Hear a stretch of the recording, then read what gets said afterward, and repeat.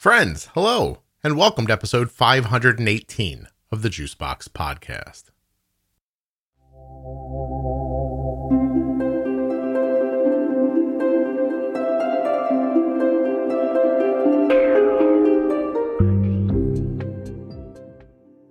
On today's episode, I'll be speaking with Sean Brown. Sean's an adult living with type 1 diabetes, and he and I go on a journey together. We talk about a little bit of everything.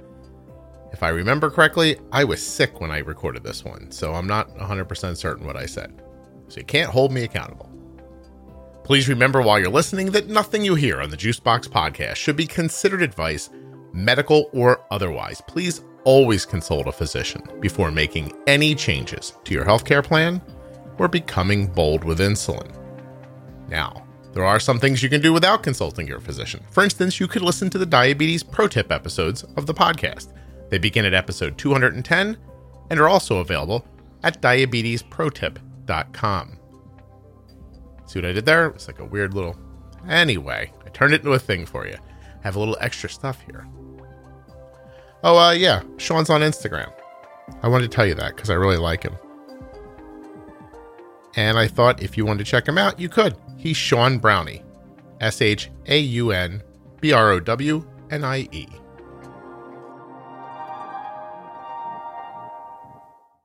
This show is sponsored today by the glucagon that my daughter carries, Gvoke HypoPen. Find out more at gvokeglucagon.com/juicebox. We're also sponsored by the Contour Next One blood glucose meter. I'd very much like it if you would check it out at contournext.com/juicebox. There are links in the show notes of your podcast player and links at juiceboxpodcast.com to these and all of the sponsors. Check them out. Hey, this one's going to be interesting. I don't feel well. This is the closest you're going to come to having a conversation with me when I'm drunk or high that you're ever going to find, because my face feels like it's 7 inches in front of my skull for some reason. That's not good. Nah, I don't know what's going on exactly. I don't have any of the COVID symptoms, so I'm feeling pretty good about that part. I just got sick the other day. But I don't have any symptoms other than my head feels a little dancey and I'm a little achy, but that's about it. So bummer. Yeah, sorry. Sorry to hear that. Nah, that's okay. I'll get through it. I usually I usually get sick and I usually kick my illnesses in a day. And this one's that's quick. Yeah, this one's holding on to me a couple days, so this must be worse than usual. My immune system is probably what killed Arden's pancreas, honestly. It's really strong. I just don't normally get sick and stay sick. My name's Sean Brown, type 1 diabetic. Just turned 40, and I honestly didn't have anything prepared. I thought you were just going to ask me questions. I am going to ask you questions. I just need you to introduce yourself. That's all. You listen to the show, right, Sean? You know, I listen to it pretty frequently. Yeah, and at the beginning of every episode, someone's like, "Hey, I'm Sean." Like blah blah. You knew this was coming, didn't you? Yeah, I honestly didn't premeditate it very deeply, so I'm good with that. I appreciate that, actually. Yeah, I figured out. I actually at first I had written some stuff down that to kind of think about what I may need to say, and then I thought, that's absolutely pointless because I already know how you do the show. Yeah. We're not going to ask a bunch of like scripted out questions. That won't be any right. Fun. Well, listen, you said you're 40 years old. And just turned 40. Yeah. Wow, happy birthday! And you've had diabetes for quite some time. How old were you when you were diagnosed?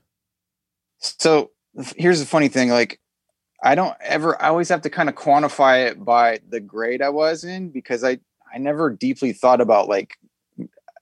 Even the idea of what people call a diversary. Yeah. That's absolutely new to me. Like I've never even heard of such a thing until I kind of joined the ecosphere of Instagram and such. Yeah, that's a social media construct, I think. Yeah, right. It must be, because I'm like, what is that? And I honestly was completely foreign to me to celebrate it too. It seems kind of weird, but I guess I get it. But so I was in 6th grade. Or just starting 6th grade. So that puts me probably around 12. Okay, cool. Well, I have to say, I completely understand you thinking about that. We've never had a celebration marking Arden's day that she was diagnosed. I don't know that I could. Well, I do know about myself that if I didn't have my blog, I wouldn't know when Arden was diagnosed other than to know that it was after her birthday, which would put it in the later summer. But I do know it was in August. But even as I'm being pressed, I don't know the date. So yeah. And it's up to you, right? How you want to deal with it or not deal with it, or, I think it's one of those things maybe you see people do that, that has a lot of value for them. And if you don't need that, then it I didn't. Yeah. I didn't mean to downplay it or anything like that, though. You didn't. By the way, don't forget, I'm sick. So this could go awkwardly. I don't know. I've never recorded when I've had a head cold like this before. I'm pretty sure I already said it on that foot because I was all nervous about how to introduce myself. So. I did the hard work for you, man. No. I listen. I what I'm saying is I can see either side of it. I can see wanting to mark the occasion and celebrate it. Look at me. I've gone another year with this thing, and I completely get that. It's just not something that has occurred to us to do. And it just kind of happened, and then it became my life. So I didn't beyond that. Right. I never. But yeah, I vividly remember specifically because I was not diabetic until 6th grade. So maybe the 6th grade gave you diabetes.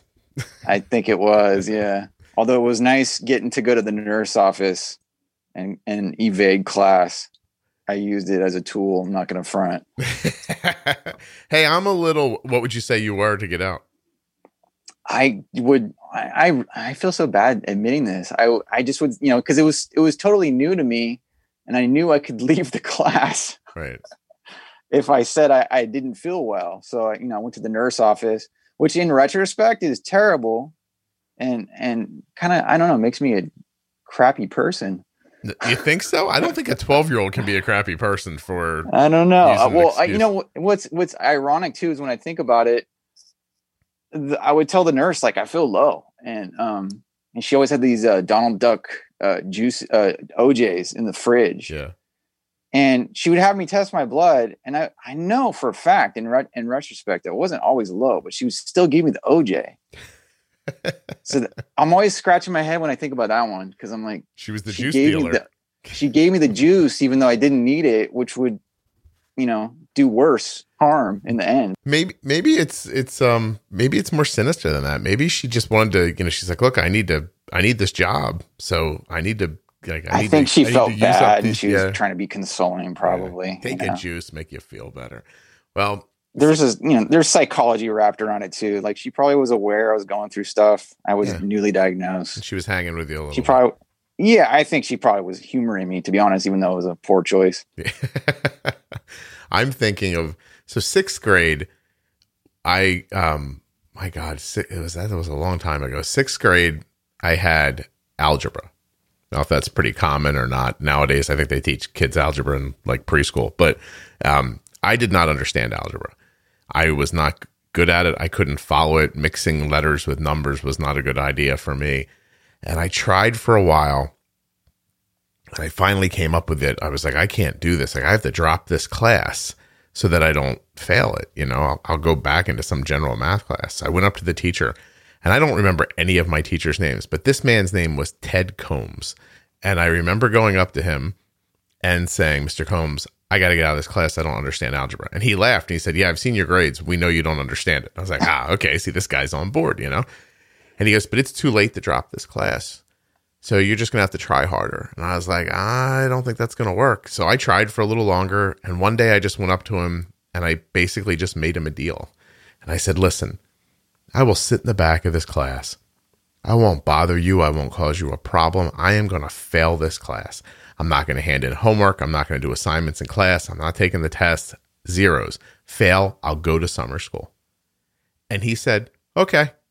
And that's what the education system used to be like. Just say, can you imagine now that happening? No. That was 6th grade? 6th grade. I was 12. That was very premeditated and forward to tell a teacher. Oh, the only thing stopping me from ruling the world as an evil genius is I have a pretty big heart. Otherwise, I would just which reminds me that 2 years later, my guidance counselor said, Scott, we don't talk much, but you should consider becoming an attorney. And I was like, oh, no, I don't want to do that. And he said, why? I said, well, 2 reasons. A, I don't want to do the same thing every day for the rest of my life. B, I'd be an attorney. And then I was like, I guess it's three things. And I said, and I think I'd be bad at it. And he's like, no, I think you'd be good at it. And I'm like, no, you're misunderstanding me. I was like, I think I'd be bad at it. And like, and he was like, oh, I'm like, I feel like there's like a sinister part of me that could take over and I could just be, like a bad guy in this story. I was like, I don't want to do that. So I just know that I could be a televangelist if I had the right heart for it, is what I'm saying, Sean. I definitely don't go that route. Yeah, I definitely think I could get up on television and be like, just send me some money and everything will be fine. But it could work. Yeah, I could see that. I broke free of that when I was younger. But when I was younger, I was broke and I grew up kind of poorly and I knew I was bright and I always was afraid I'd like it's funny, I never had any thoughts about it, but I was always concerned for it not to happen to me. But anyway, that's a long way to go to say that I think your nurse, I think you're right. She was probably somewhere between trying to be kind to you and maybe not even understanding the whole thing completely. How long did it take you? Yeah, I think it was a mixture for sure. Yeah. How long until you understood? Man, I'm embarrassingly still figuring it out. So I think that's good to admit, actually. Well, how did you manage back then? Because I've you and I have emailed back and forth for a long time now. I feel like. Yeah, I guess it's been a while. Yeah. When I was diagnosed, it was like old school. I was put on NPH and regular. Mm-hmm.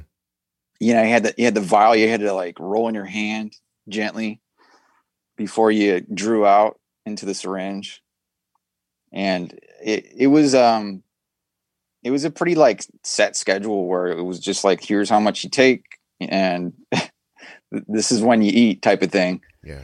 And man, looking back, like kids these days, I will say they are so lucky as far as information is concerned, because it's still scarce, ironically, but with the internet and with like communities like on Instagram, where there's like a thriving community, amazingly. Yeah. Man, I wish I had something like that when I was younger.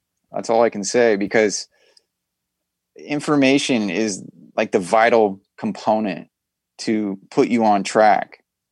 And, obviously you can get bad information too, but being able to actually interface with other people that live the same life also, mm-hmm. and see how they deal with their problems and what works good, what doesn't work, and things like that, is highly beneficial. And I've never had any of that when I was, younger, and I'm an old guy now. So for decades, you were just, was it that long? You were just shooting at certain times and eating at certain times, and that was it? Well, so I wasn't on NPH and regular for like an eternity. That's what they started me on. But okay. I remember moving into the rapids like as soon as they became available. Mm-hmm. And so after that, it was pretty much Lantus and Humalog, or Lantus and Novolog. And ironically, I'm still on the same type of insulin regimen, even though at this point, I'm so done with it, to be honest. Well, okay. So I have here, I just did some quick Googling, and it looks like Humalog came out in 1996. Mm-hmm. So that sounds about right. That sounds about right. So that would have made you how old? So 96, I was 16. Okay. So you did the first way for about 4 years. Then it wasn't forever. Right. Yeah. And then into the faster acting stuff. But like you're saying, with no real information about how it worked. And is it even more, looking back, is it even more confusing to go from the just put it in and make sure you eat at the same time to this new insulin that basically works completely differently?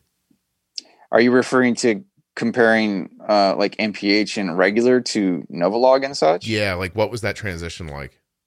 It was pretty seamless. I remember just it was the same type of thing. But the problem is that I had always, like, I never got an endo even.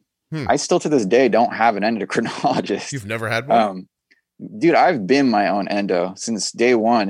The day I was diagnosed, I was pretty much like doing it myself, which is insane. And the more I think about it, and I did definitely, like, once I ironically started to learn more from a health scare that kind of put me on a different track about a year ago. And I started really digging in and saying, I can't keep doing what I'm doing. I need to re-examine what I'm doing. I got so angry at my past because I realized that this entire time, like, I had not been given the proper tools. It's not like I'm a dummy. I'm a pretty smart dude, but I've never been given like the right tools to really succeed properly. So I'm honestly, in so many ways, lucky to be here. Wow. Lucky to still be healthy. Yeah, as far as I understand. And yeah, that's one thing I can say is I'm thankful that it didn't go a different route. Sure. So you basically lived like 20, 25, 27 years with just winging it. Yeah. It like the ebb and flow of like, I don't feel good. Let me check it. And the thing is I was always like pretty good about checking my blood. Mm-hmm. I've always been like, if I don't feel right, I'll check. And if it's high, I deal with it. I don't like sit on it and, watch it go crazy. I admittedly during my, teen through younger college years was a little rambunctious and did not take it as seriously as I should. Mm-hmm. Like I wanted to be in the moment more in certain events or occasions. And I would allow it to kind of go high when it shouldn't have. But most of the time, I had always been pretty good about it. Like I wish I could find out what my A1Cs were like when I was super young, because that information's gone now and I can't get a hold of it. But like the data I do have, I was always in, high 6s to like low or mid 5s. And so I was always kind of managing it, obviously. But were you like when I think sorry, were you getting low a lot back then? Yeah. Okay. Yeah, definitely. I had a lot of experiences where, I got used to waking up with paramedics around me, and it was just like, this is just diabetes. This is, what it's like to be diabetic. Sean, that's really interesting. So somebody told you lower A1C better. So the number was lower. So you felt like you were doing well, which had to have meant that passing out and needing an ambulance was just part of it. Well, I just was never like corrected, and I never had proper guidance, really. Yeah. Is the thing. Yeah. And so and sadly, my parents always did everything they knew they could do too, I think, but we were all uninformed. Mm-hmm. And like, I don't want to throw anybody under the bus, but like, I am frustrated that I love my folks. They love me to death. They're amazing, but I wish they had searched out, like, finding an endocrinologist. I think they understood that we were in good hands, and arguably we were to a degree, but my needs were specific and in retrospect. Yeah. And expectation. Sorry. No, I was just saying, if somebody sets expectations in a certain place and it feels like you're meeting them, and your parents might not have any reason to want to look into exactly. And that's what I wanted to kind of, lay out is it's not like they weren't making sure I was okay. It's not like they were just like, you not didn't live caring with the about dog. my well-being. Yeah. You weren't in the dog bed at night, right? They didn't like put the scraps from their plate on the floor and be like, here, Sean, this is for you. No, you were being well cared for by people who were given a certain set of things to do, and they were doing them for you. And that was, it was pretty much, like on one of your old shows, I remember you saying, trying to remember what you called it, like the kind of don't die toolbox or whatever. Yeah. I tell you, doctors give advice that I consider to be do not die advice. It's just enough to keep you alive. That's exactly what I was given. You know, I remember when when I was diagnosed, we basically kept my pediatrician till I think I was like 18, ironically. Maybe 16. It's actually common nowadays to keep them longer. If you go, was it really? Yeah, if you go into college, they'll let you stay with them. He kicked you out. He's like, Sean, I don't let people come in here that can kick my ass. You got to go. He was like, dude, you're so old. You gotta go to another doctor, That's funny. But yeah, nowadays, like my kid's pediatrician will be happy to keep them until they're done college. Isn't that crazy? Oh, wow. Yeah. That's, I've never heard of such a thing. Yeah. So you don't have to be looking for a doctor while you're going to college. So through college age. Well, that's kind of good. I mean, if you can stick with somebody, the longer, the better, I figure. Mm-hmm. No, I think so too. I agree. Well, I want to dig a little farther into this. So you're doing what you're supposed to be doing, and you're just in that world. And by the way, you're not nearly the first or the 100th person to tell me that I just feel like waking up with a paramedic over top of me is part of having diabetes. And it usually does come from people, I have to say, who have had type 1 for a couple of decades, usually, or longer. Like people who got that initial, like, hey, here's Humalog, this is new and exciting. It's so much better than the stuff you've been using. And wow, look at your meter. You can carry it with you now and stuff like that. Like in that space and time of diabetes, a lot of the people with expectations like that come from that space, I find. But it's amazing. Yeah. So what changed for you? Like what happened a year ago? So I was progressively getting like stomach discomfort, and it wasn't like excuse me, I bumped the wire. Yeah, you're fine. Don't worry. So I was getting kind of like a cramping, but it wasn't like intense. And then it progressed into almost like it moved into my chest area, and I was starting to freak out, thinking like, am I potentially having a heart attack? And it kind of kept getting worse. One evening I could not get it to go away with taking antacids or Pepto or anything like that. And I just remember nothing made it better. And it was so intense that, I nervously submitted myself to the ER to go see if I was having a heart attack. Mm-hmm. I wasn't, apparently. And then I thought, well, maybe it's pancreatitis, and it wasn't that. My blood work came out okay. They did like a rib scan. Everything looked good. It's really strange.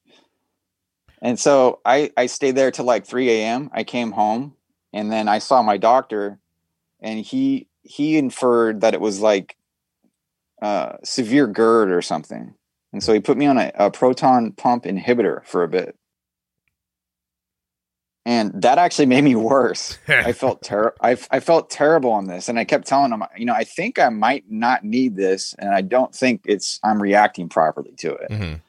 And it was really bad. And then eventually, I told him, I think I'm having an allergic reaction to this drug, because I'm feeling way worse. I was feeling like sick from it. And at first I thought I felt better, but then it progressed into an area where I was just, I knew something was wrong, and it was the drugs.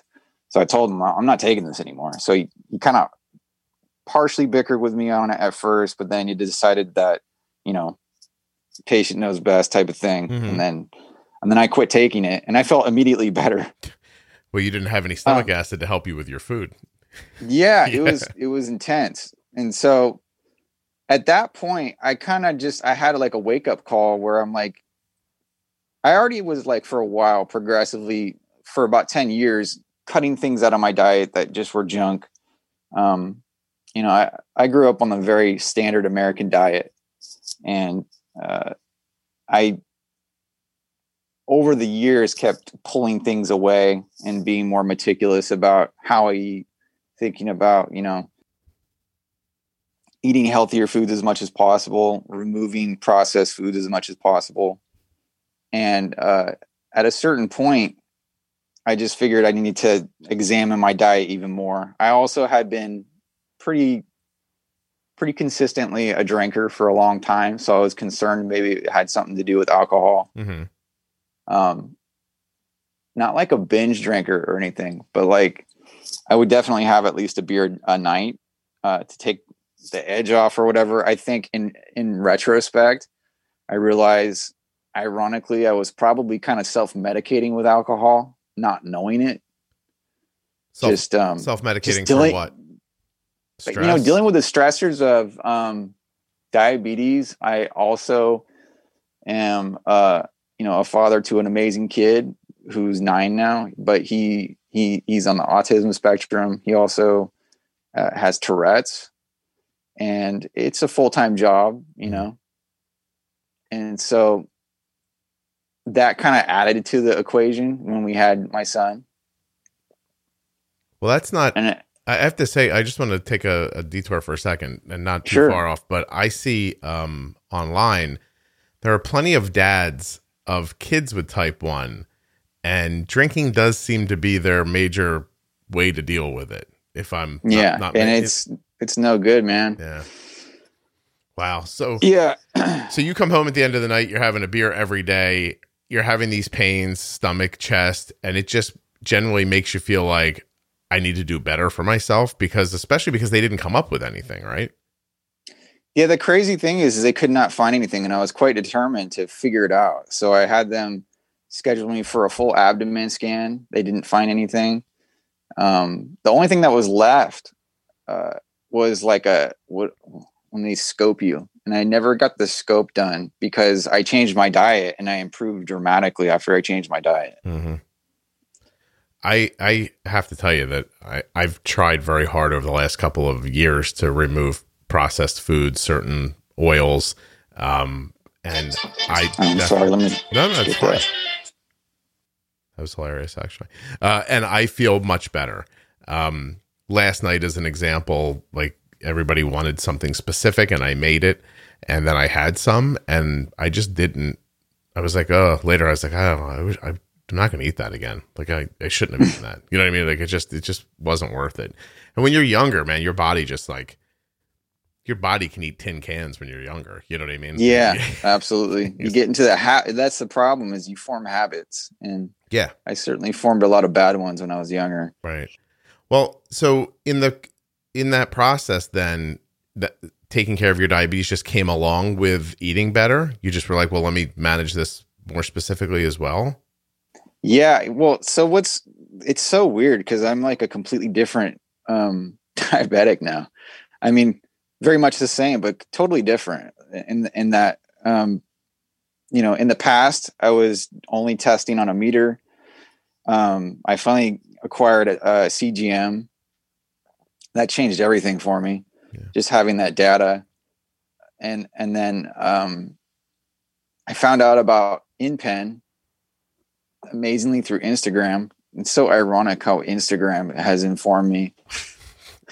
It's so like, in retrospect, it's just silly to me because I've learned more from social media and podcasts such as yours than anything that my doctor could have given me. Sean, you're just old enough to understand when I tell you that I'm incredibly proud of this podcast. I think it's one of the better things I've done with my life. And yet when I stand in front of someone and they're like, hey, what do you do? I'm like, well, I have a podcast. It feels stupid when I'm saying it. And, you know, and if I was younger, it wouldn't. If I was 25 or 30 and I was like, oh, I have a podcast, you know, that would seem realistic to me, but I am older. And when I say it, I understand anyway how you feel when you're like, I can't believe that Instagram is where I get good information from. It just seems ridiculous. I know. From a certain generation. Yeah. I totally understand. Yeah. So you learned about InPen through there. I think I stumbled on someone that was using it and I was like, oh my God, you can take half units. Sean, you're pretty far behind, man. I know. I'm a dinosaur now. It's so I almost didn't want to do the podcast because I was like, I'm going to embarrass myself so bad. And I'm just going to sound so uneducated. No. Listen, I think that what you're doing is valuable because I believe that the other side of Instagram is that you usually only see from people who are doing really well. And I think more people lived the way you did than you think. And they just, I think you're right. Yeah, they don't speak up as often. So I'm glad for you to do this. Okay. Yeah. So okay. So you had diabetes for 27 years and you're like, wow, half units, game changer. It really was. I'm not going to lie. So, but the thing is if I could jump around a lot here, but I'm absolutely still totally sick of not having enough precision And I never really even had, pump therapy pushed on me so much as just mentioned by my doctor, like, hey, you could get a pump. Right. And that was about it. Like, I was never informed on like, here's why you should get a pump. This is what a pump can do. When you have pumps, this is what you can benefit from,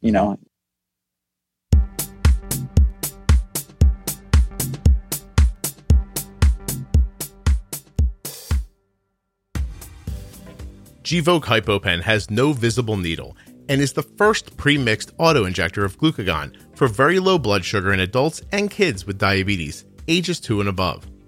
Not only is Gvoke HypoPen simple to administer, but it's simple to learn more about. All you have to do is go to gvokeglucagon.com/juicebox. Gvoke shouldn't be used in patients with insulinoma or pheochromocytoma. Visit gvokeglucagon.com/risk.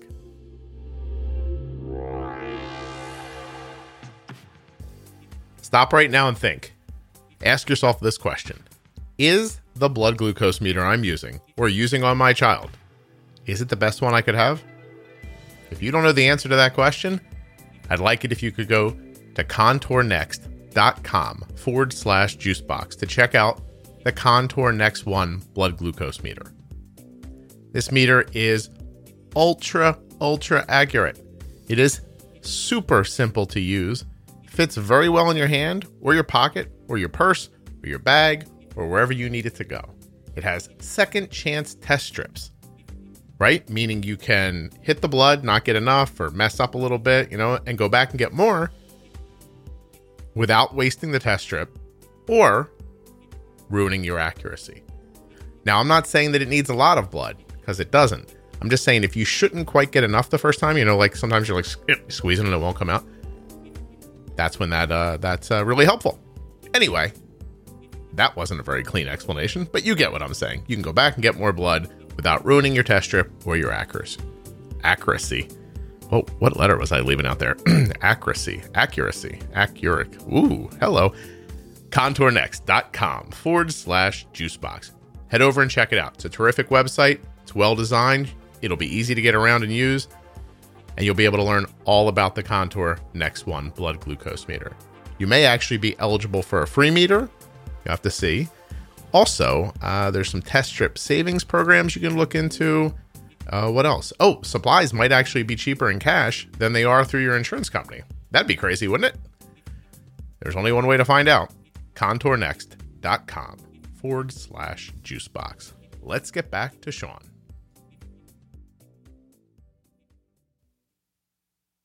When I was younger and it was kind of like, the only thing I was told was don't mess up or you'll have problems. And I was just fearful of screwing up all the time. I just tried really hard to not screw up as much as possible. But I also didn't know, like, I honestly, in retrospect, may have gone on a pump like much younger.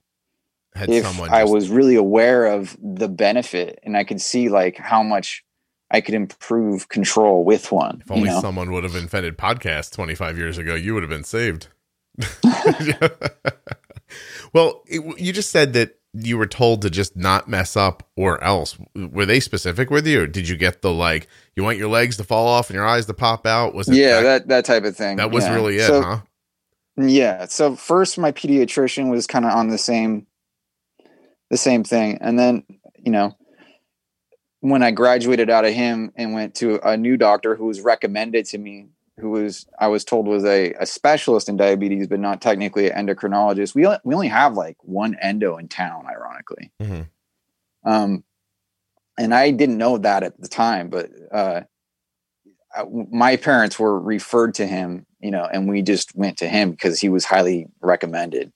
And he's a great guy. I'm not gonna, I don't want to throw him under the bus or anything. He's a really nice guy, and he's always helped me out with financial issues that I've had along the way too. Right. He's always been like caring about, making things affordable, and I've always appreciated that. And he's always been, available via email if I need him or something like that. And he gets back quick. So I can't complain, but at the same time, it's not like I was getting guidance a whole lot either. Mm-hmm. You know, he definitely made sure you had the insulin and the syringes. He just didn't. That's about tell it, you man. how to use it. I mean, I hate, if he ever listens to this, I'm sorry. I'm not trying to say you're a bad dude. You think, is he still practicing? Yeah, I still see him. A lot of doctors so do I was, listen to you this. know, I don't want to have bad blood with my doctor, even though.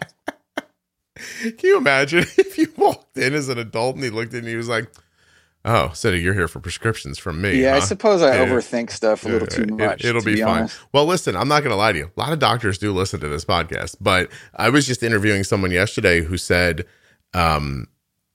they were in the office and doing much better, than they had been doing. And the doctor looks at her and goes, "Are you being bold with insulin?" And she goes, "Do you listen too?" And the guy goes, "I do." So like, That's pretty cool. It does happen. Yeah. I have to say too, and I'm going to, I'll say it here and I'll say it in a couple of other places. If you are one of those doctors and you're listening who recommends the podcast, if you would come on the show anonymously, I'd love to interview you. So That would reach be, out. they should do that. Yeah. I would be impressed if someone stepped up to the plate and did that. Yeah, you don't have to say your name or anything, where you're from or anything like that, but I would love to pick the brain of a person who is in that position and has said to another person, "Hey, there's a podcast I think you should listen to." I think that's kind of fascinating to me, actually. That'd be brilliant. Yeah. But yeah, you'll be all right. Listen, and here's a disclaimer for your guy. You're off the hook, man. Sean thinks you're cool. Let it go. We're just trying to get out what happens when you're diagnosed a long time ago. And for reasons that, I think we've picked apart now a little bit. Your parents didn't look much farther into it, a little that you just didn't know. And then, you have a kid who's, you got a lot of responsibilities with your family. And, luckily, I guess your stomach started hurting. Seriously. Yeah. It's so ironic because I tell people now like that. I'm so glad it happened to me because it really changed my life for the better. Like, I'm still trying to get to where I want to be at, but it put me on the right track for sure. And the irony about that is I've always very, very, very strongly not wanted to be that guy. I've always not wanted to be that guy that waits for, shit to hit the, Yeah. You know what I mean? Until the fan's dirty to do something about it. Yeah. I've seen that happen to too many people. And, I've always been adamant about not being one of those people, which is ironically, I guess, why I'm not blind yet or something. But, at the same time, I'm not going to pat myself on the back and say I'm like a perfect diabetic either. No, it sounds to me like you were playing in the side of the pool that was more aggressive with the insulin. So while your issues were wrapped around lows, which might have helped you a little bit stay away from the higher ones, although you don't know, you didn't have a CGM. You could have been 400 and then 50, right? You have no idea. That's another thing I think about all the time. And I'm actually very hypo unaware. And so probably because of going hypo so much. Yeah. And the bouncing. Here's a funny thing, like just as a side tangent, just to inform you on like how uninformed like I was for very long. Like when I would give myself insulin, I would just say I took insulin. I didn't even know the word bolus. Yeah, that's not uncommon though, Sean. Man, like stuff like that. I had to like cram for a test for like a year straight, pretty much is how it felt. Learning diabetes. Since last October. Yeah, it's been interesting. Yeah, because I'd be like, basal profile. I gotta search that now too. Like, Do you find the Defining Diabetes episodes helpful? Yeah, I do. Okay. Ironic stuff like pre-bolusing. It's not like I was unaware of what pre-bolusing was, but it helped put the idea of it a lot more front and center in a way that was way more expansive than I ever thought about it. Cause I was always just told, wait 15 minutes. Yeah. Right. And that it doesn't work that way, especially depending on activity level. And I've learned all this like in a very short span of time, ironically. How much hydration you have, how sensitive you are at the moment. Like all these things change and I would have never known, in the past. Yeah. I don't know. I don't get deep into a lot of things, and you know, I'm basically a person who enjoys like living. Like I like being around people I care about. I like having a little bit of entertainment. I like being rested. I like, you know, like watch my kids do things. Like I'm not a person who picks something and like digs super deeply into it all the time. I have the interest. I never have the motivation, but it wasn't hard to want to pick into the diabetes once I noticed it. But even in the beginning, for me, the first couple of years, I was just you. Like, you know, you 18 months ago was me when Arden first had diabetes. I was just like, I don't know what any of this means. I don't know why this is happening. The guy said 15 minutes. The lady said half an hour. You know, like I was doing everything like that. Yeah. And it wasn't until one day where I just started picking through it. And I found one little, like, it feels like if diabetes to me feels like I'm picking paint off a wall. Like I saw a little chip and I pulled it off and I was like, oh, I wonder what else is under there. And I just kind of kept pulling and pulling until I stood back and it, you know, looked like that wall from Memento. And I was like, oh, I understand all this. And I know why this is important. Like, and maybe one part of my personality that helped was I don't like platitudes. They make me upset. Like, so saying something just to say it bothers me outside of diabetes as well. And so that statement, oh, that's just diabetes, which you said here earlier, which was part of your life and was an answer that I would get back all the time or find online, by the way, because as valuable as online is right now, up until a handful of years ago, nobody was really being that helpful. It was always very like aspirational stuff, which I'm not shitting on, I think is really valuable, but I mean, it never went farther than that. Nobody was ever like, hey, you know, here's a pre-bolus broken down into why and how. No one was telling you that, except in maybe a couple of books. Like you'd have to give John Walsh credit for Pumping Insulin, that book, like where he broke things down there. I've never read it, but I hear from everybody how amazing it is. He's been around for a while, certainly a long while. I think he wrote that book with his wife. God, I think she's his wife. Anyway, maybe not. Hey, John, come on the show. That'd be nice. I'll ask you about it. But that digging through it, once I had dug through it and it made sense to me, then it felt really wrong not to tell somebody. Like, you know what I mean? Like I thought, like, well, now I know, somebody else needs to know too. I'll just start. I'll start telling people. That really, to me, is how. You know, I'm not taking credit for the entirety of the space. I'm certainly not saying that, but people doing that is how you ended up moving forward. You know what I mean? And had no one ever done that, you probably would have just ridden this, you know, this dumpster fire out to the end and been like, hey, and I would argue no. Oh, really? Tell me why. I don't think I would have, I still don't think I would have gotten, see, I'm the type of person where I will read a book if it's really going to have some nuggets of information that'll help me out. But I really just want to get right to the meat and potatoes of what's going to help me get on track fast. And then I can dig into the details later. And that's what your podcast offers, in my opinion. It's like, well, I hope I'm not, glossing over all the other great things that it does offer. But for me, in my experience, it kind of just narrowed it, I put a bullseye on what I needed to hear right when I needed to hear it, instead of having to weed through a ton of other nonsense. I'm glad. And you also said the most masculine thing I've ever heard in my life, which is I'll read a book if I have to. I was like I do read. I actually enjoy reading. It's a thing a guy would say, by the way. I don't mean it like that. No, I know you didn't. It's funny. No, but I hear what you're saying. I'm ready to hear it. Give it to me. Don't. Yeah. Well, I find a lot of authors like to really kind of, it's almost like they need to fill the pages or something. So people ask me to write a book about diabetes. It happens every once in a while. I'll get publishers will come and say, hey, could you turn your podcast into a book, or would you do this? And I'm always like, I don't know, man. Like, diabetes keeps changing. Make a book and then amend it and amend it and amend it. And then people have to read it. And what if they read one page and not the other page? Yeah. Like, I don't know. You would almost have to only live in the digital realm where you could just have it on online space where it could constantly change and it would still be never ending battle. And not for nothing, but don't people read books a lot on tape? And so isn't that what this is? And then why do I need to be published about it? Like, it just seems, I mean, also I've been published before, I guess. So the excitement of that isn't, I know what that is. You know what I mean? Like, it is really nice, but I don't need to do it again. Kind of a feeling. But at the same time, I going back to what you said, I agree with you.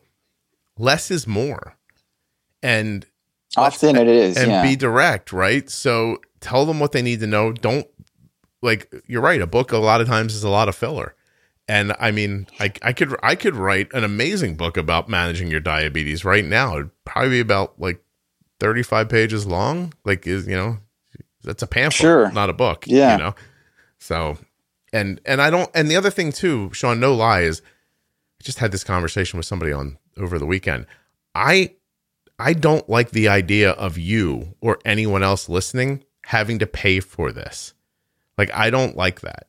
So I don't think you should have to pay somebody $19.95 to know how to pre-bolus. I don't feel like I should, like, I am not a person who would put up a program online and be like, for just $60 a month, you can understand what I know about that. Like, that stuff, I don't like that at all. I'm trying not to be harsh about it because I know people who do this as a business model, and I don't think that all of them are, I don't think they're bad people, but it rubs me the wrong way. Like, I could understand why. I mean, you're connected to it in such an intimate way too, being that your daughter's diabetic. I mean, you're giving something back to the community. That's, it's such a very strong feeling for me that money should not be the access point to you understanding how protein affects your blood sugar, you know? Right. And so that's why I'm like, well, there are some people running around and like shit on people for like, you take ads. I'm like, take ads. I'm actively looking for ads. I'm like, I want the podcast to get made so that someone can find it. Like, Sean, you found it a year ago and it's done for you what it's done, which is great. But the podcast has been alive for 5 years prior to that too. It helped other people who are long gone now. And I need to keep making the podcast so the next you finds the podcast, has these experiences, and moves on to a healthier situation. And I don't know. I'm an American, Sean. Like, this is how things work. I build something popular. You buy an ad on it. I use your money to get my thing to people. Like, that's basically what I do. I take advertisers' money to make a podcast, and you use that podcast for what you use it for. Hopefully it works for you. If it does, you tell somebody else about it.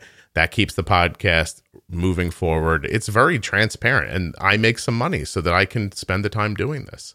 Like, you and I are talking right now. I feel like I'm going to die, just so you know. Like I really don't feel good. But this is my job now. So I do this today, and I will edit a show later today so that you have a podcast to listen to on Monday. And and that takes money, because if I didn't have money from the advertisers, I'm a stay-at-home dad, yes, but I still have to make some money. I'd have to go get a job. At the very least, I can't sit up here at this desk for 5 or 6 hours every day, which at this point is about what the podcast takes to run. And then go down to my wife and say, oh, don't worry, I'm helping people. It just, I don't know what people think, but that's not how the world works. So, and I don't want to take money from listeners. Trust me, there are people who come along all the time and they're like, hey, how many downloads do you have? And I tell them, and they're like, why don't you charge 89 cents for a download? You'd be wealthy. And I'm like, it seems wrong. Really does. Like, seems wrong to me. So, you'll know if that ever happens that all the advertisers are gone. If all of a sudden you're like, I don't know, back in 2021, he said he didn't want to do this, but now suddenly the podcast costs money. You'll know that I couldn't get an advertiser after that. And by the way, if I can't get an advertiser, it means no one's listening to the show. So you should probably move on anyway.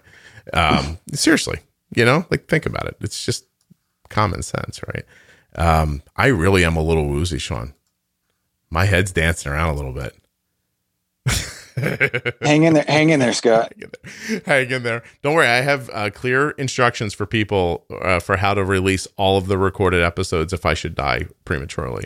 So this could be the end of it right here. And Sean was the last one to ever talk to him. He said he doesn't read, and he's He just learned about diabetes after having it for 30 years. Ouch. Can you imagine if you were the last one? You'd be like, come on, can just one more come out after this, please?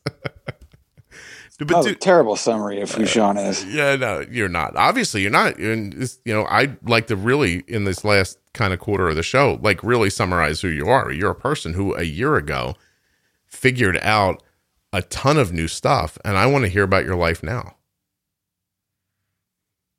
Yeah. Okay. Well, now I eat completely different, and I approach food differently. Also, I also work out every day now, which is completely new to me. Mm-hmm. In the past, it was never a part of the culture of my house, even like, getting exercise in that type of way. We played ball. I played baseball. I played on soccer teams. I skateboarded growing up, like intensively, right, a lot. And after that, I just kind of stopped doing active stuff, but there was never like this idea of like, do this to take care of your diabetes also, but also do this because it'll just, keep your body in tune. Mm-hmm. It just wasn't a thing that my family did. And that's another area where I wish it was part of my routine early on, because it would have, I think just that even alone would have set me up for a lot more success. I'm going to find out more about that. So how did you change your eating first?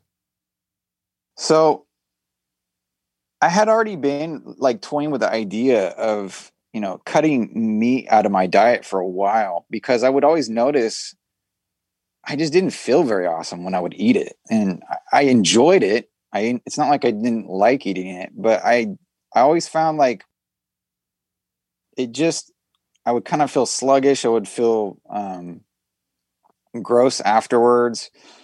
And it wasn't like a blood sugar thing that was the concern so much. It was more just like I didn't enjoy how I felt eating it. Yeah.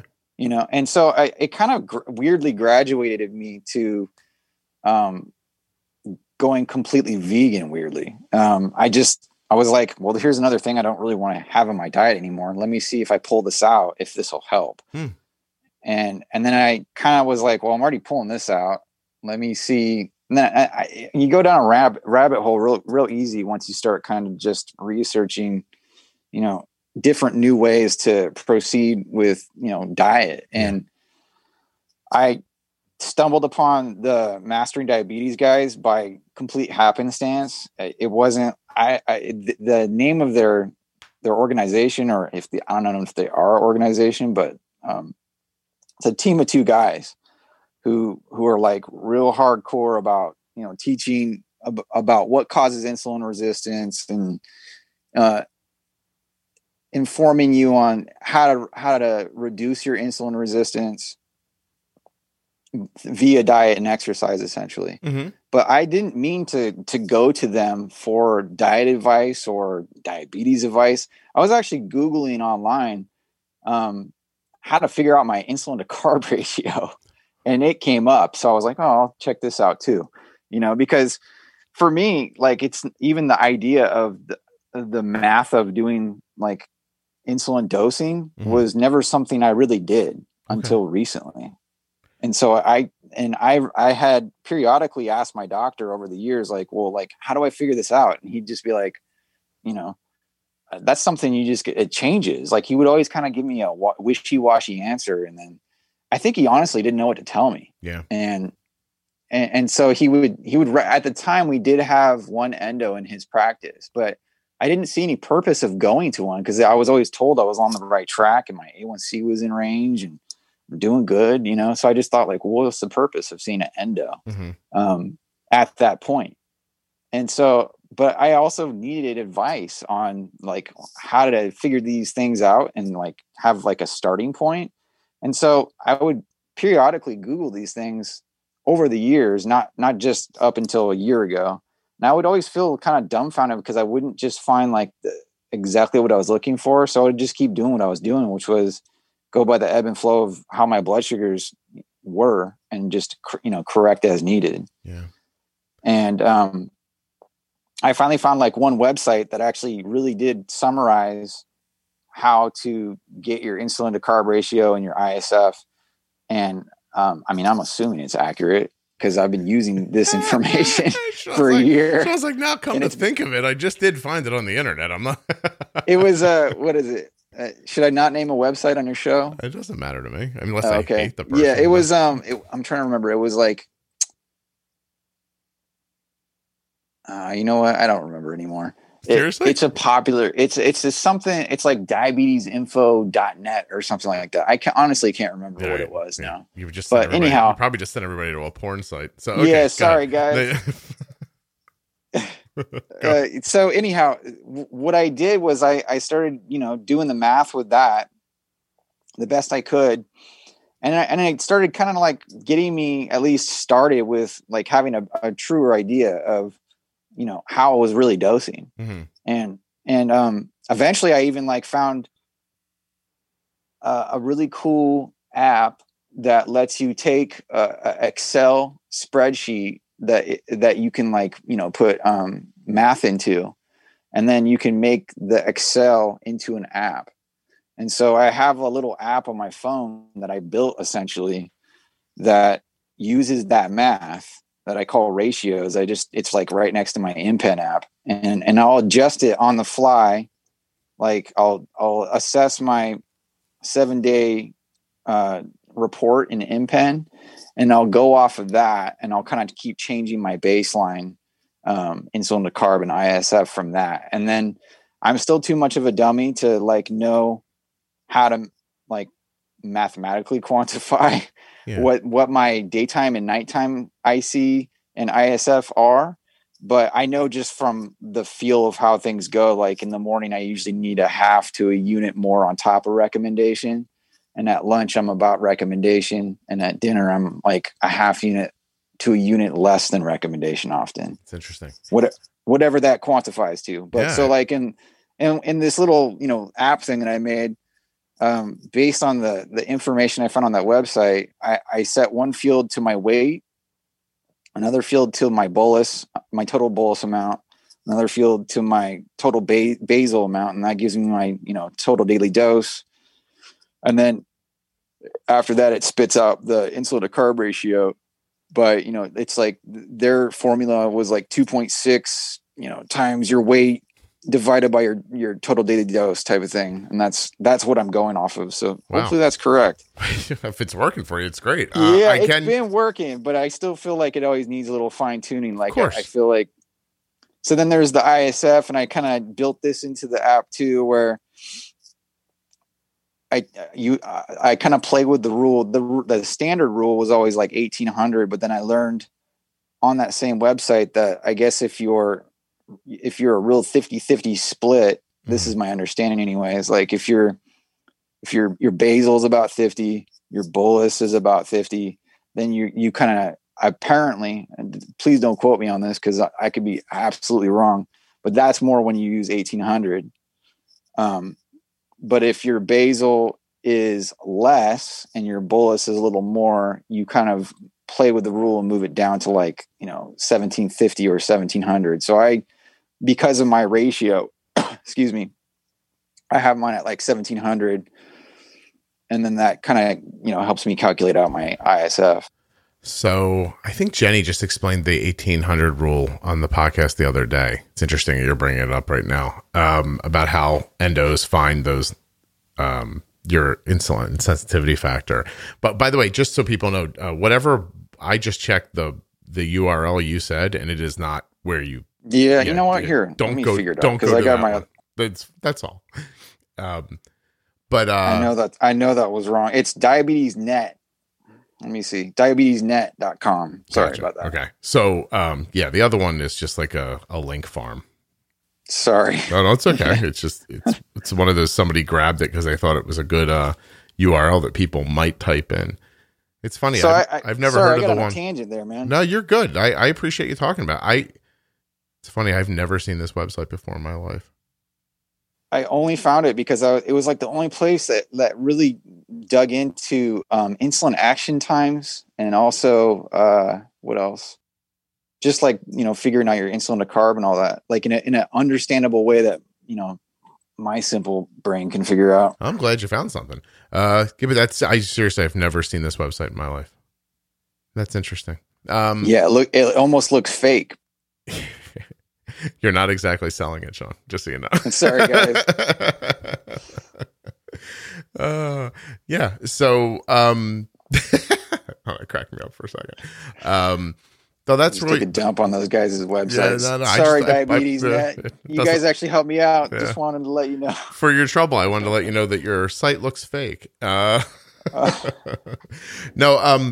I think that's cool that you figured stuff out like that. That you were just like, I need to know how to do this. No one's telling me. But Sean, at this point, like, how come you haven't just found an endo that you really like? Do you just don't think it's necessary? So I was always reassured I was doing a good job, and I was always. But do you think you were? Sorry? Do you think you were? Or do you think somebody was just telling you that who didn't know what they were talking about? Well, naively at the time, I really did think I was doing well. Mm-hmm. And I guess I knew, like, I definitely knew for sure, I needed to cut back on my drinking at the time. I always knew that was like a big no-no, but like, I knew I needed to lose some weight at the time. I was getting heavier, mm-hmm. and I knew I needed to get more activity. But beyond stuff like that, I just thought, like, well, every time I would always be super nervous to get my labs, and then my labs would come back and I wouldn't have red flags. Everything looked good. Eventually I began to have really high cholesterol. And that was another one of the main reasons I changed my diet, which I totally forgot to mention, was for about maybe 5 years straight, I had really bad cholesterol. Okay. And I completely annihilated that going whole food plant-based. I have to ask you a question. It's going to sound like I'm joking, but I'm not. You wake up, there's 3 paramedics standing over top of you. You think, oh, this is okay. Doctor said I'm doing good. No, absolutely not. Okay. I never thought it was okay. All right. It always just made me feel like, well, I really messed up. And I see. Okay. Let me try not to repeat what got me there the last time. So it felt like a fumble. Like I'm playing a great game. I just dropped the ball for a second. Yeah. Gotcha. Yeah. Okay. And I guess you could say it just got normalized because it happened throughout my life. Not like a ton, but enough to the point where it was just part of my life. Mm-hmm. Like I remember in high school, which was probably the first time it happened, I passed out on the quad, like on my way from one class to another. I had just gotten low. Yeah. And I didn't realize it. And I passed out. I woke up with paramedics. Mm-hmm. I was told I even seized. I used to, my whole goal was to, wait, what did Siri think I just said? My whole goal used to be just that Arden was never the kid who passed out at school. That was like the first way I used to think of it. But then that led me to, have her blood sugar higher than I wanted it to be. And then soon my goal morphed into how can I keep her blood sugar down but stable in a way where it won't just randomly drop anywhere. And then you just kept picking through things and until the insulin made more and more sense to me about how to use it, where to put it, where to take it away, when to be mm-hmm. more aggressive and less aggressive and all that stuff. But yeah, it all started with that, like, oh God, I just don't want Arden to, like, I don't want the story to be that girl passed out at school. It was like my first thought when she was little. You testing your blood sugar now? I'm actually giving a bolus because I blew it when I kind of heavy handed my breakfast, and I ended up kind of going low right before the podcast. And I was like, well, I want to go low during the podcast. I do find myself wondering how often people are like, I really have to do a good job with my blood sugar while I'm on the show. I don't know. I did feel a little pressured. I actually kind of blew it. So I ate a whole persimmon, which persimmons are that's like 20 grams. And then you went up. Yeah, just a little too much. So I did an interesting interview with an older person the other day, who has gastroparesis on top of, other stuff. And she got low during the show. And we kept going. It was really interesting. Like, she treated a low. It didn't come up. She treated it again. her diabetes alert dog started bothering her. It was really, I'm like, we can stop. And she's like, no, it's okay. She's like, keep going. And I was like, okay. So we kept going, and it was interesting. It really was. I felt like I was watching it happen to my daughter, but through headphones, kind of a thing. It was, I often wonder if that's something that it may be linked to the stomach issues that I was having, because I didn't know about that either, and I had just learned about that recently, the gastroparesis. Well, I think the very basic, I'm obviously not a doctor, but if your food is digesting the way you expect it to, you're not having any other neuropathy issues or nerve issues? So that was another reason that I definitely was like, I need to get my act together. Was I was, when I go to sleep, I started getting to the point where I was worried I was beginning to experience neuropathy, and I would tell my doc, like, hey, is this neuropathy? I think I might have it, maybe. And he would kind of quiz me on it, and then he'd tell me, no, that's not really neuropathy. So I don't know if he's just, dude, where are you going? Honestly, man, what public state do you live in? You're in California, aren't you? Yeah, I'm in California. That seems like a place where they have doctors. Yeah, we got them. They exist.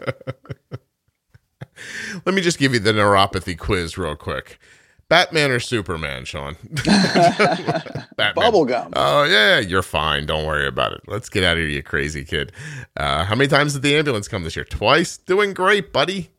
Yeah. I don't know. I honestly debate if I do. If I do, it's extremely minor. But like, to give you an example, I hate the weight of the sheets on my toes. If my toes are like being pulled down by the like the weight of the comforter too much. Mm-hmm. But I don't know if that really like qualifies as neuropathy, to be honest. Have you had that your whole life, or just more recently? More into my 30s. Huh. Yeah. And so I always like, that was what started me being all paranoid about it. Do you have any other tactile issues? The things you don't like touching you, or sounds or tastes, like things, textures in your mouth, anything like weird like that? Taste? Really? Yeah, just like stuff that throws you way off, or you don't like the feeling of something in your mouth, or you can't touch. No, not surfaces. Like that. No. Okay. No. But like like if I get a high blood sugar, and I think this is more a symptom of hyperglycemia, but like I will experience, like in my sinuses will feel like dry and almost like I'm smelling metal sometimes. And that drives me nuts. Smelling metal. Like I will almost think like, that's odd, just because my sinuses always seem a little off. Is your blood sugar a certain way when you smell metal? High?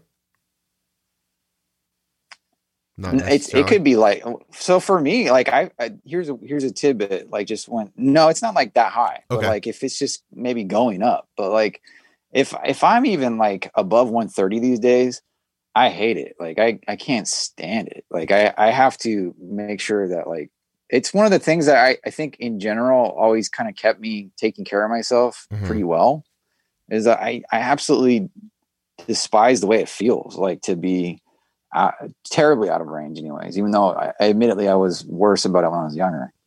Well, I think that's, listen, I'm sorry if you don't feel well, but I think it's great that because what that tells me is that you've gotten your blood sugar so stable and in a good range that you can tell now when things aren't the way they're supposed to be. I would definitely say that time and range was completely foreign to me when, not very long ago.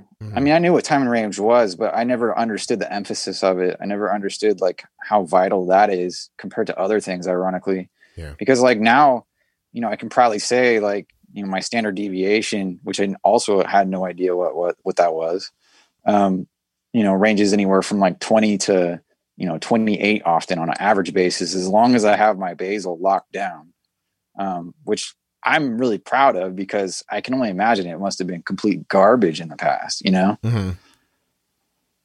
dude, I can't imagine either, because you said you lost your data, but I was thinking that the way you were going, especially from such a young age on your own, like your A1Cs must have been pretty bonkers at some points.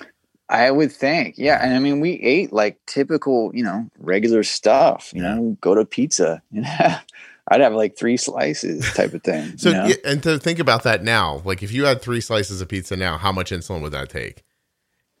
Well, so here's the weird thing is since going vegan, my insulin needs dramatically dropped, like so much. And also what I've learned is removing or reducing fats as much as possible dramatically improves my sensitivity, like beyond measure, to the point where I will have problems with hypos quite frequently if I get a lot of activity. Plus I've eaten very lean that day. Yeah, right. Well, keeping the fat out of your diet helps the food to digest more quickly and get through you and not be. Yeah, and it builds insulin resistance, which I never understood until now. So the fat in your diet builds insulin resistance. So I would think of it as the fat in your diet is slowing digestion down, which keeps the food in your system longer, impacting your blood sugar. I don't know that I call that a resistance to insulin. It seems like a need for insulin to me. But it might just be semantics. I'm not sure exactly how you're thinking. No, well, that's correct in like the immediate, I think. But when you're, say, consuming ample amounts of like, animal protein that also is bundled with cholesterol and, saturated fats even, or you're also eating processed foods that have saturated fats or dairy products that have a ton, which dairy typically has a lot of saturated fat. And you're eating that consistently in the immediate, yes, it's like slowing your digestion and changing your insulin needs and kind of stretching them out in awkward, more dynamic ways. I'm sorry. Go ahead. I didn't mean to cut you off. No, what were you going to ask? I was just going to say it's really kind of fascinating because I've been talking to people about how they eat more recently. Excuse me. And that same argument made by a vegan or by somebody eating carnivore, they're making the same claim about eating a certain way. And I know I've heard this. And each person's argument is poo-pooed by the other side. It's very interesting. Like to see. I'm not trying to. Like, no, honestly, dude. No, like, I understand. Go on. Sorry. Oh, I wasn't saying you were starting some like turf war about eating. I'm just kind of, it's fascinating that it can work really well for one person. Like eating the way you're eating obviously is doing a great thing for you. And it's really fantastic. And then I've had people on here who are like, I just eat meat, and they have the exact same outcomes. I always wonder why they have opinions about the opposite way of eating. That's the part I'm always confused about. I'm like, why does it matter to you if this is working for you and that's working for them? Yeah. Who cares? But I don't personally. I care more about just, people can eat however they want to eat. Yeah. But when it comes to how I consume food, in anything really, I want to know, is there science backing these days anyways? When I approach eating food, I want to know, is there like, sound science backing the way that I'm choosing to eat? And does it make sense at all? Yeah. Aside from pleasure, does it make sense that I'm cutting this out of my diet? No, or putting this back in? And there's a lot of evidence supporting, at least to my understanding, removing animal products and dairy because of, because like one of the number one things that diabetics die from is, heart attack or basically cardiovascular related issues. Yeah. Right. And that's it's one of the number one things. And when you consume a lot of high saturated fat foods, and you're contributing to that essentially. So I have 2 separate thoughts here. I'm going to lose one of them if I don't get it out of my head. I think I am really woozy. Shit. What was the first thing I was going to say? Damn it. Oh, I loved what you said earlier about the way I'm eating now fits me. Like in the end, like that's my opinion of eating. Like everyone's body's going to be different to some degree. Yeah, totally. You got to eat something that works for you. That I don't think it would matter what it is. It needs to work for you on all levels. And the other thing I wanted to say is, while I'm not making the point that being unhealthy is good for your heart, I am saying that a lot of people with diabetes die from cardiovascular issues because their uncontrolled blood sugars cause rips and tears in arteries that then repair themselves and eventually clog arteries and stop blood flow and give them a heart attack. So not that having a healthy heart otherwise isn't really important, but I don't want to leave anybody with the idea that if you just eat a bunch of stuff that's bad for your heart, that you're automatically going to have a heart attack because you have diabetes. In my understanding, that has got a lot to do with your blood sugar management. You're keeping a good time and range, not fluctuating up and down all the time. That sort of stuff is absolutely. Really important. I mean, no matter how you eat, if you're not, I mean, as a type 1, if you're not controlling it at the same time, I mean that. Yeah. Well, you don't want to compound for complications. Right, you don't want to compound it by doing 2 things at the same time. Right. Right. It's really. I don't know. I find the whole thing kind of fascinating. I feel way better when I eat more meat and less carbs. So like that works better for me. A lot of like eggs, turkey, chicken, some beef, like that whole like leaning in that direction leads me to a better day. It's fascinating. And that's why when you said earlier, like that really wasn't good for you, I was like, oh, that's really interesting how people are so different, it's really cool actually. Yeah. I mean, I'm really just trying to kind of plan out being able to be here, man. I just want to stick around. And so, it's like, it's just, for me, it's the same thing as like cutting toxins out of, the things that I consume or whatever it is. Keeping crap out of your body that your body doesn't want there. And longevity, by the way, I'm glad you said that, because in the end, that's really what we're all talking about. It's about, it's about staying here. Yeah, absolutely. Yeah. And so, it just makes sense to me. I mean, if there's people out there that want to eat nothing but Slim Jims and they have a standard deviation of 15 or something, awesome, dude. I mean, I hope that works out for you in the end, but I got to say, I don't think Slim Jims is exactly what we're talking about. Let's go with Slim Jim. Yeah. I think that guy was on a little while ago, and I think he made the point at some point that when he said I'm talking about eating meat, like he wasn't talking about like hot dogs and like that doesn't count. No, it was a bad. Sorry, it was no. I don't think it's a bad thing, because I do think people can get confused and think, oh, I'm very I do this way. I yesterday I had ring bologna. Yeah, that's not the same thing as maybe a well prepared, I don't know, well raised piece of meat. Like, I don't think they're commiserate in the same, because you're still processing the food then when you're making hot dogs or making stuff like that. Just because there's no carbs in them doesn't make them not processed.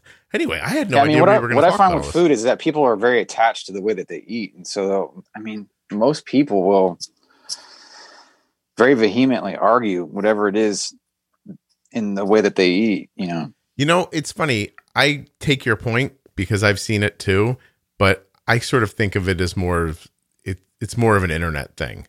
It's become that for sure. Yeah. Meaning if you put 10 people in a room and gave them, and we were all sitting around talking and somebody said, hey, I'm eating vegan. It's been really good for me. I don't think someone across the room would stand up and go, you're wrong. I think people would just be like, oh, wow, Sean's a vegan. That's cool. And let it go. I think it becomes something you attach your, it's not like an identity component these days. It's not unlike other things you see online where people are virtue signaling, right? They want to make sure that that they are on the right side of this argument, whatever the argument, or forget food for a minute, whatever the argument is. I know better, and I want to make sure everyone knows that I know better. I don't know what psychological reason that is. That I don't know how that helps you, but it seems very important to people. I think it's I guess it's like a kind of a dominance thing potentially. I don't know. I always thought of it as currency. But, yeah, I would probably say that more. Yeah, it's and then you get a group to accept you, and then you have community, right? Because you're against it and I'm against You get it. adoration for the way that you think. You can do it with politics. You can do it with food. You can do it with a lot of different things. Like, oh, I'm on the side of this because good reasons. Like I've never heard anybody argue one side of anything and not come forward with a ton of good, of good, reasonable ideas. Like nobody says, you know what I mean? Like one side doesn't say, I'm for good eating. And this is what good eating looks like. And the other side's like, I eat paper and weeds I find in the yard. And I smoke black tar heroin. And I'm healthy too. God. And I want to make my argument about being healthy now. Like nobody ever does that. Like everybody thinks because they're doing it in a way that's obviously working for them. Mm-hmm. And so then you get that feeling of like, I need to tell other people. Like I just talked about it earlier, right? Like I learned how to use insulin and I wanted to tell other people because I saw how it saved my daughter. Yeah, I absolutely agree with that. Yeah. And I think when you feel like you're on the right track, you do want to inform people like, hey man, this is doing a big thing for me. Yeah. You should try it out too, type of thing. I mean, I think in that sense, it's quite harmless if you're just trying to help people. It's when it becomes, like those are the fringes. You kind of you get on a soapbox and you kind of have to tell people like this is the way. I think when you get to that degree, then you've kind of crossed a line at a potential. Oh no. Yeah, there are fringes to everything. So I think most people are pretty. I'm going to use a word that sounds political, but it's not. But I think most people are moderate and they're thinking about most things. Right. And there's some people that lean in different directions. I'm not saying left or right. I'm saying like, a little more vegan. I'm a little more beefy. I'm a little more about, I don't eat processed foods. And some people are like, screw you. I'm going to have a Twinkie, but I learned how to bolus for it. Like everybody's got their own kind of like vibe. The people who scream and yell, I always think of as being on the, as far away from the center as possible. Like they're probably the most undecided in the end too, ironically, I would think. Oh, that's interesting. Yeah. I just know they are very good at yelling. Maybe they're not that confident in themselves after all, and they feel like they need to be louder about it. Yeah. But who knows? I have no idea. And in the meantime, and super sincerely, I think that's fine. If you're out on the fringe and you don't really relate to anything anyone's saying and you feel passionately about it and you yell, I've never looked at one of those people and thought, oh my God, they have no right to be, I don't care. Like, I think it's great if everybody says what they think. So yeah, you should, man. Yeah, let's go with me. That's all. Sean, this was good. I probably used up every ounce of energy I have today to talk to you, and I think it was well worth it. But it's possible I'm going to stop this recording and crash and not wake up for a couple of hours. Did we not get to anything you wanted to talk about? There's so much more I could say, but I'm going to let you go, man. It sounds like you're not doing well. No. Listen, I'm just, I'm a little euphoric at this point. Like things are coming back around. I'm seeing colors and no, I'm just kidding. No, but seriously, did you have anything you wanted to talk about that we didn't get to? Tell me if we did. I wouldn't ask if I didn't want to know. Not really. Okay. It was a good chat though, Scott. I had a good time. Did you really have fun? Yeah, man. I'm glad you had me on. Oh, I was thrilled to have you. I was glad to hear from you. I think it's amazing as an adult for you to have found, you moved so far from where you started in a year. Like your first emails were like, they had panic in them almost. It was like someone showed you a completely different world that you didn't know existed and you were excited to find out about it. And absolutely. Yeah. It's really cool to see how much you've like absorbed on the way. Do you think you're going to get a pump? So I actually tried to like 6 months ago. And then it was a weird thing where I was told by the doctor's office that my insurance had swatted it down. But then I left it alone because I was bummed about it. And I figured, well, I'm not going to get it then. And then I think, I don't know if it was like 3 months ago or so, I had called my insurance to check in again just to see like, how much is it going to am I going to be covered on these? And they are apparently going to cover it. So I don't know if there was a miscommunication or what, but I guess I could have already been on one like 6 months ago. Oh, no kidding. Well, I hope you get what you want. I have to tell you that I'm a little terrified of trying to figure out how to make I'm so used to like low tech. So I do need guidance on it. That's the only thing is I really want to feel like I'm making at least an informed starting point with one. Well, you know your settings, right? Like you just you do. Like No. come on. How much basal No, insulin man. do you use in a day? So here, let me look at. I'll set your pump up right now. You don't no, even have one. My bad. I don't even need to look that up. So I take currently I'm taking 9 units of Lantus, Okay. which just as a side note, man, I absolutely loathe Lantus these days. Like it was working for me quite well. And then as I leaned out and lost weight and became more sensitive and needed almost like half units, which I can't administer with those Solo Stars. It's just a pain in the butt. Okay. Well, listen. It has a terrible peak too, like Jenny noted in one of the podcasts. Yeah. It has a terrible peak that it will always wake me up at like 2 a.m. It drives me insane. And the thing is if I'm like, it's a very like hair trigger type of insulin. So if I take like 7 units at night and 2 a.m, I get an even keel through the day, and my blood sugars look amazing, and my graph looks quite flat overall. Okay.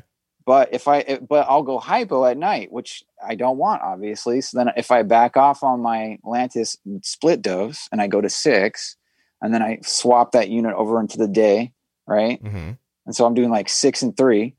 All my night will look better, but then it completely takes a dump on my day, like to the point where I no longer have any coverage for Down phenomenon at all. My AM cortisol spike is like a sledgehammer.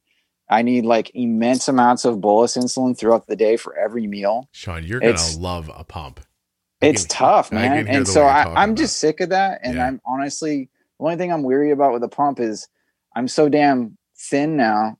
I'm worried about like trying to put one on my legs. Yeah. No, I'm sure you'd be able to find place. I've seen thinner people than you wear them. Listen, your basal is going to start out around 0.375, 0.35, like somewhere around there an hour. You probably need a little more. It sounds like, in the morning than you'll need, overnight, and you'll make a couple of, see, I think the way you're thinking about all this really would lend to digging deeper and I honestly want to loop. Like I would love to start looping. Okay. That sounds amazing.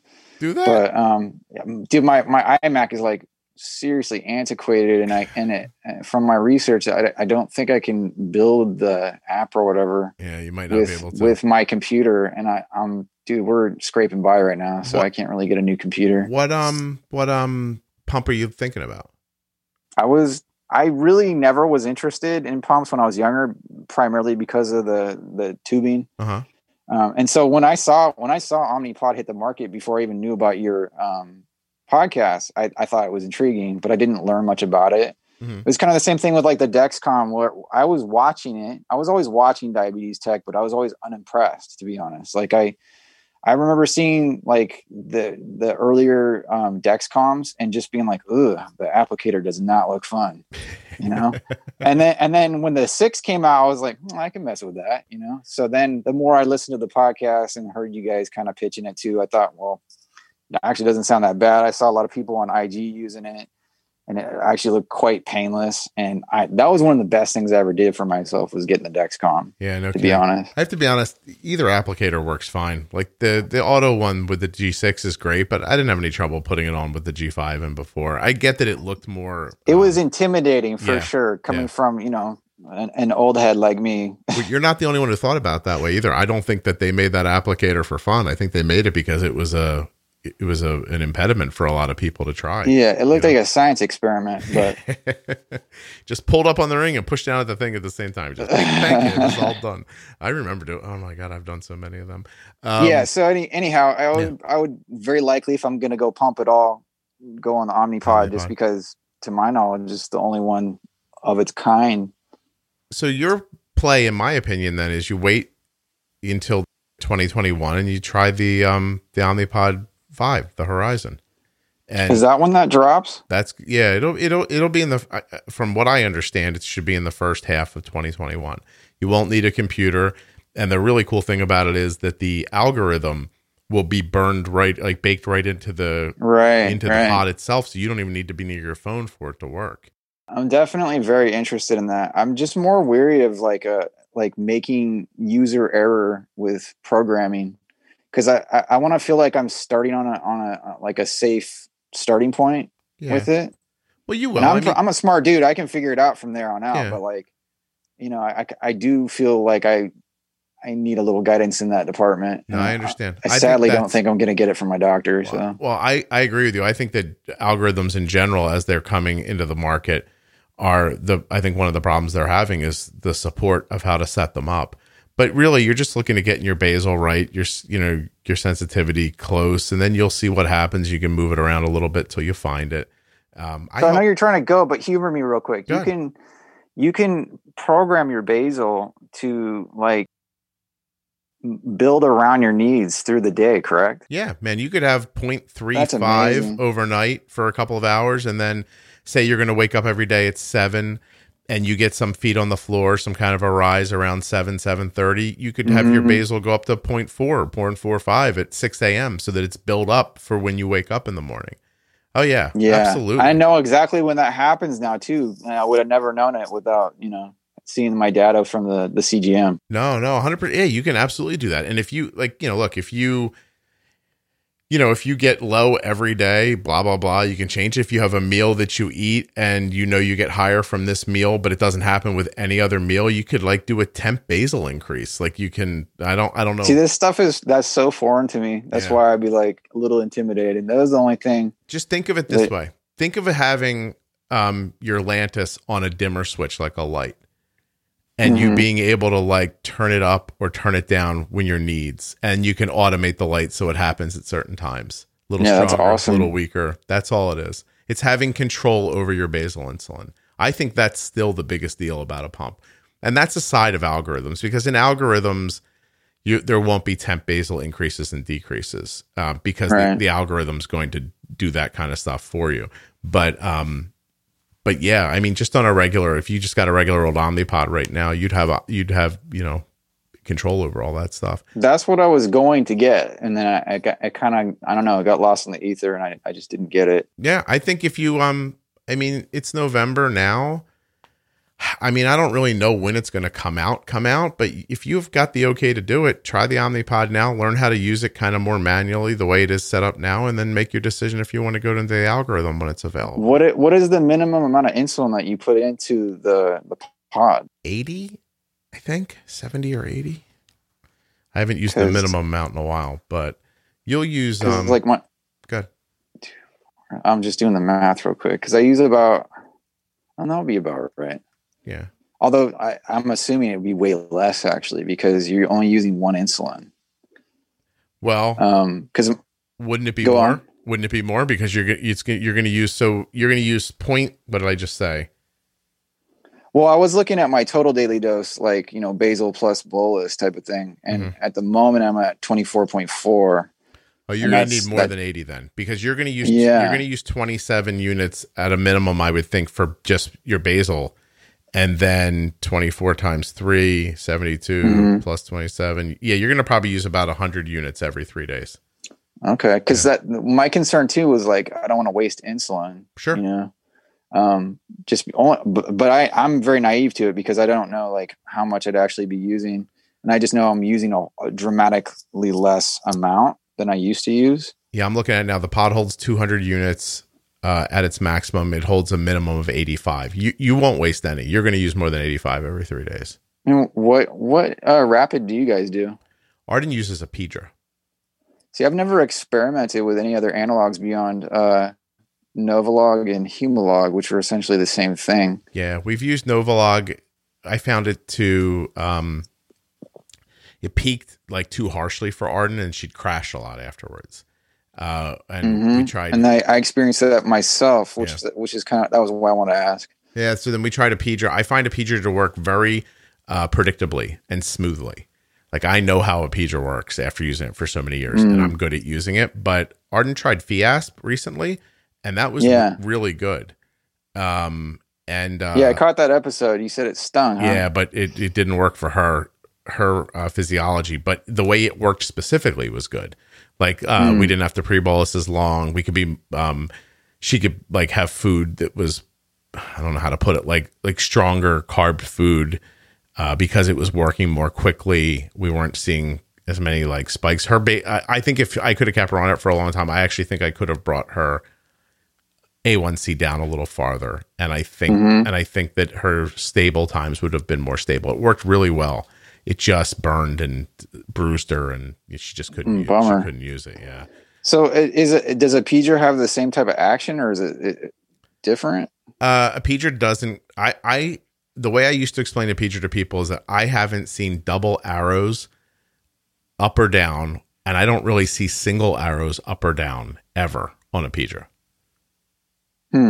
So, I mean, that could be very user driven, but yeah, I'm good at it. I'm not saying that, but I'm saying that I was good at it when I had Novolog, and it didn't matter. I wasn't as good with Novolog as I am with Apidra. Oh, that's interesting. Yeah. So it's got like a different slope then. I don't know, dude. I don't know what it is, but Novolog felt like it went in, took forever to work, and then worked really, really intensely, and then stopped. And that's my experience. I mean, I've pretty much used Novolog my entire life. I'm just kind of used to it, and it can definitely be a pain in the butt. Fiasp went in, started working right away, and felt like it was out of her system sooner. Really? Yeah. And Apidra.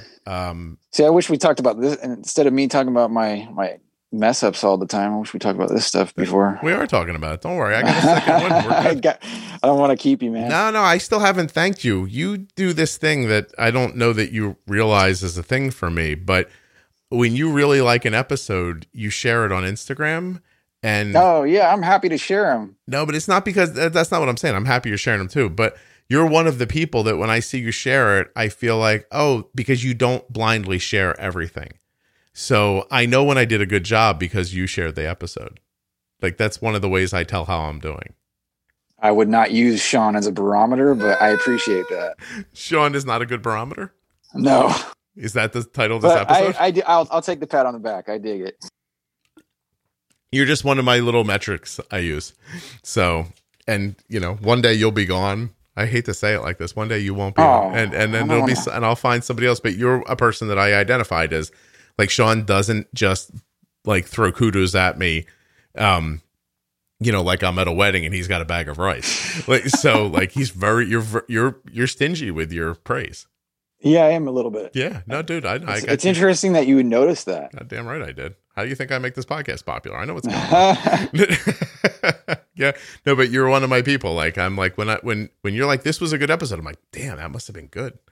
Gosh. See, I'm the same way with music. I'm absolutely the same way with music. Like I won't just like pat artists on the back just because they want the adoration. I actually come from a music background, and I think a lot of young kids that wanted to make music with me thought either I was amazing because they looked up to me, or they probably thought I was a big ass. I over the last year or two, I can't tell people enough about Gary Clark Jr. But he's amazing. Yeah, but I don't spend a lot of time. I'm a big fan, actually. Yeah. I don't tell a lot of people about my music likes. I don't overly share my music interests, but I'd go, if the world ever gets right again, I want to see Gary Clark play live. And the last person, I think he'd be amazing to see live, man. Yeah, the last person I made the effort to see live was Yo-Yo Ma. I don't go to a lot of live music, but I want to see Gary Clark play live somewhere. Man, I haven't been to a show for way too long. I used to go all the time. Yeah, you got old, man. I was telling I know, it's so sad. I told my daughter the other day, I said the best live show from just performance I was ever at was Guns N' Roses. I said, no, that would be fun. Axl Rose ran, and you're thinking, you got to think of Axl Rose as, like not the old man that he is now, but he ran around that stage for 3 hours, 100 miles an hour, and sang the entire time. It was the most impressive thing I've ever seen. He was really impressive. I thought Metallica was really great live. I could never get into Metallica, but I know everyone seems to love Metallica. They were very good live. You know who else was really good live? Sting, of all things. Sting. You saw Sting? Dude, yeah, he was really good live. I saw him at an outdoor concert with Kelly when we were really young. Actually, one of Sting's songs, a remake he does, is my wedding song. So, but yeah, he was really good. But I've seen some acts. Oh, do you know who was great live? The Black Crowes. Really? I sat through a Heart concert to watch the Black Crowes open for Heart. And That's kind of funny. I don't mean to insult anybody who likes Heart, but that Barracuda song gives me what the kids call douche chills. It's really bad music, and for me at least. But yeah, I lived through an entire Heart concert so I could see the Black Crowes open for them. But you know, and Alyssa told me I should come to Germany and hear her play when she was on the other day. So, oh, is that where she was? She's actually in Germany. She was talking about this one concert hall that I think she said it was in Germany, that she said it's just an amazing place to see her play. That was a really, really cool episode. I liked that one. I appreciate that. Thank you. I love the cello. So, by the time this comes out, I should have another, I can tell you now because nobody will hear it. I think I got hey everyone, jumping in for a second here. I'm sorry. I can't tell you who I got yet. I'm still working on it. It's taken a long time. And then somebody just like during the broadcast, they're like, he has type 1 diabetes. So I've been trying to get him on the podcast since then. I can never get any traction on getting him on. And I did something for a charity the other day. And when we got done, the person was like, hey, this was great. Thank you. If you ever need anything, let me know. And who was playing at the charity event. And I said, if you give me the address, the email address of his manager, we're even. And she's like, all right, here it is. So I think I got him. I'm excited.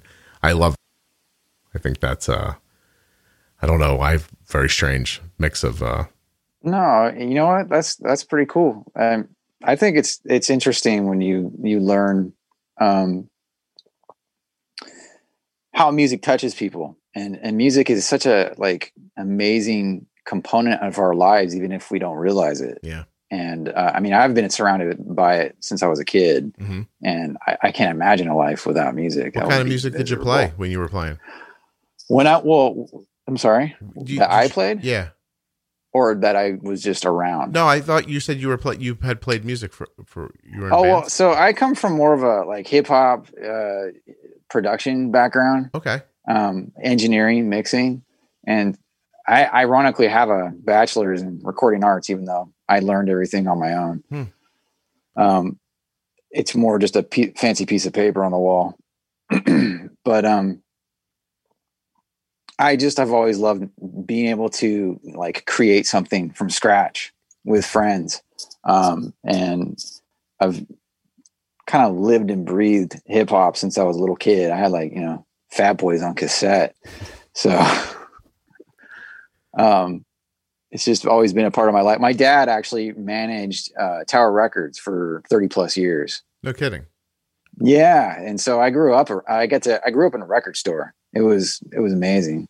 Well, let me measure my rap likes and then we can get out of here. I like Dave East a lot. Do you know him? See, I'm kind of an old school head, even though I do listen. I try to tune into newer stuff. Right. I'm probably gonna kind of square myself out a bit, but I can't really dig a lot of the new stuff these days, even though some of it I kind of see where they're going with it. Yeah. So I hear you. I'm not familiar with that guy, but what happened to me, in my opinion, along the way is I started just noticing too much redundancy in music, and it made me kind of like not care about a lot of the new stuff coming out. It felt so predictable during the 90s. And I hate to, pitch up the 90s like a lot of people do and say it was the golden era or whatever, but there was a lot of push to be like a unique version of yourself, at least in hip hop. But I think across the board, really. And there was the dynamic between record labels was different. I think it's all for the better these days, to be honest, because there's more, even though there's saturation and there's too much out there, there's a lot more organic stuff being created these days, which is also great. Yeah, at least the artists have control of their stuff for the most part. Yeah, totally. Yeah. I mean, it just goes to show you really didn't need those labels in the first place, and they were just kind of milking you. But at the same time, they did become sort of like a vessel to put people into more people's ears. And I think that was one thing that you can't deny about certain record labels. There was good labels along the way too, that they really grew artists. Yeah. Well, they had distribution channels too that didn't exist until the internet. Really. Exactly. Yeah. And distribution is vital. Like if you don't have a distribution, you're back when it was hard copy, you weren't going to get into anybody's household. And so that was a big deal. And I think that's part of what played into being a very original version of yourself with music back then. It was like, there was way more push to create something that was highly unique in that, not just the way it sounded, but like, everything about you even. And like from the way that even your style was a component, ironically. It's interesting because I probably have a mix of that, because I brought up Dave East because I like his voice. And when my son listens to him and I'm like, this guy's got a great voice, I don't think he cares. Like my son hears like the beat underneath of it and all that other stuff like and I don't care about that as much. Like I even like Pop Smoke's voice.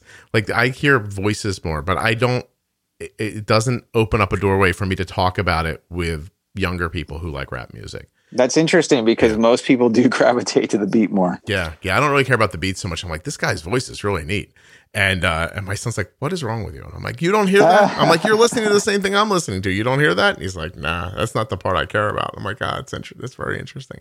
So, all right, I'll let you go after you tell me what's the best rap app ever. Who do you love? The best rap what? Act. Who did it right in the 90s? Okay, so man, that's completely like, so yeah, of course, your opinion. I can't honestly, like, I've been influenced by so many artists, but like a top one for me would be Pete Rock and CL Smooth.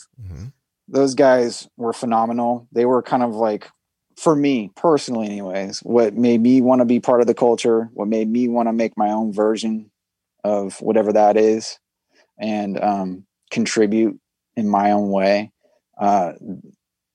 Their music kind of really set a fire under me, but so many, because I really do like all kinds of music. Like I really enjoy almost everything, minus I suppose country, and I can listen to like older country, like Johnny Cash type stuff.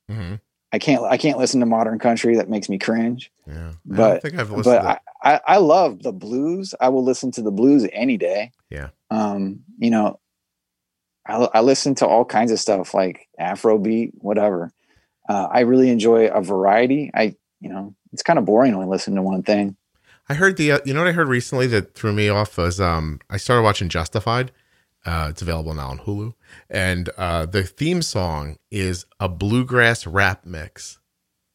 And I can't tell if I really like the show, but in the beginning when I wanted to watch another episode to hear the theme song again. I was like, well, that's a mixture I've never heard before in my life. Yeah, it almost sounds confusing. I'd have to hear it to get an idea. You find the Justified theme when you get off of here and tell me it's not a little catchy.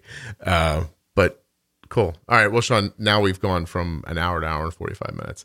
Okay. But I had a really good time talking to you. I'm really glad you did this. I'm super happy that you found your way and you're, you're making so many positive changes for yourself. It's fantastic. Yeah. Thanks, Scott. Yeah. I enjoyed chatting with you, man. Cool. Me too.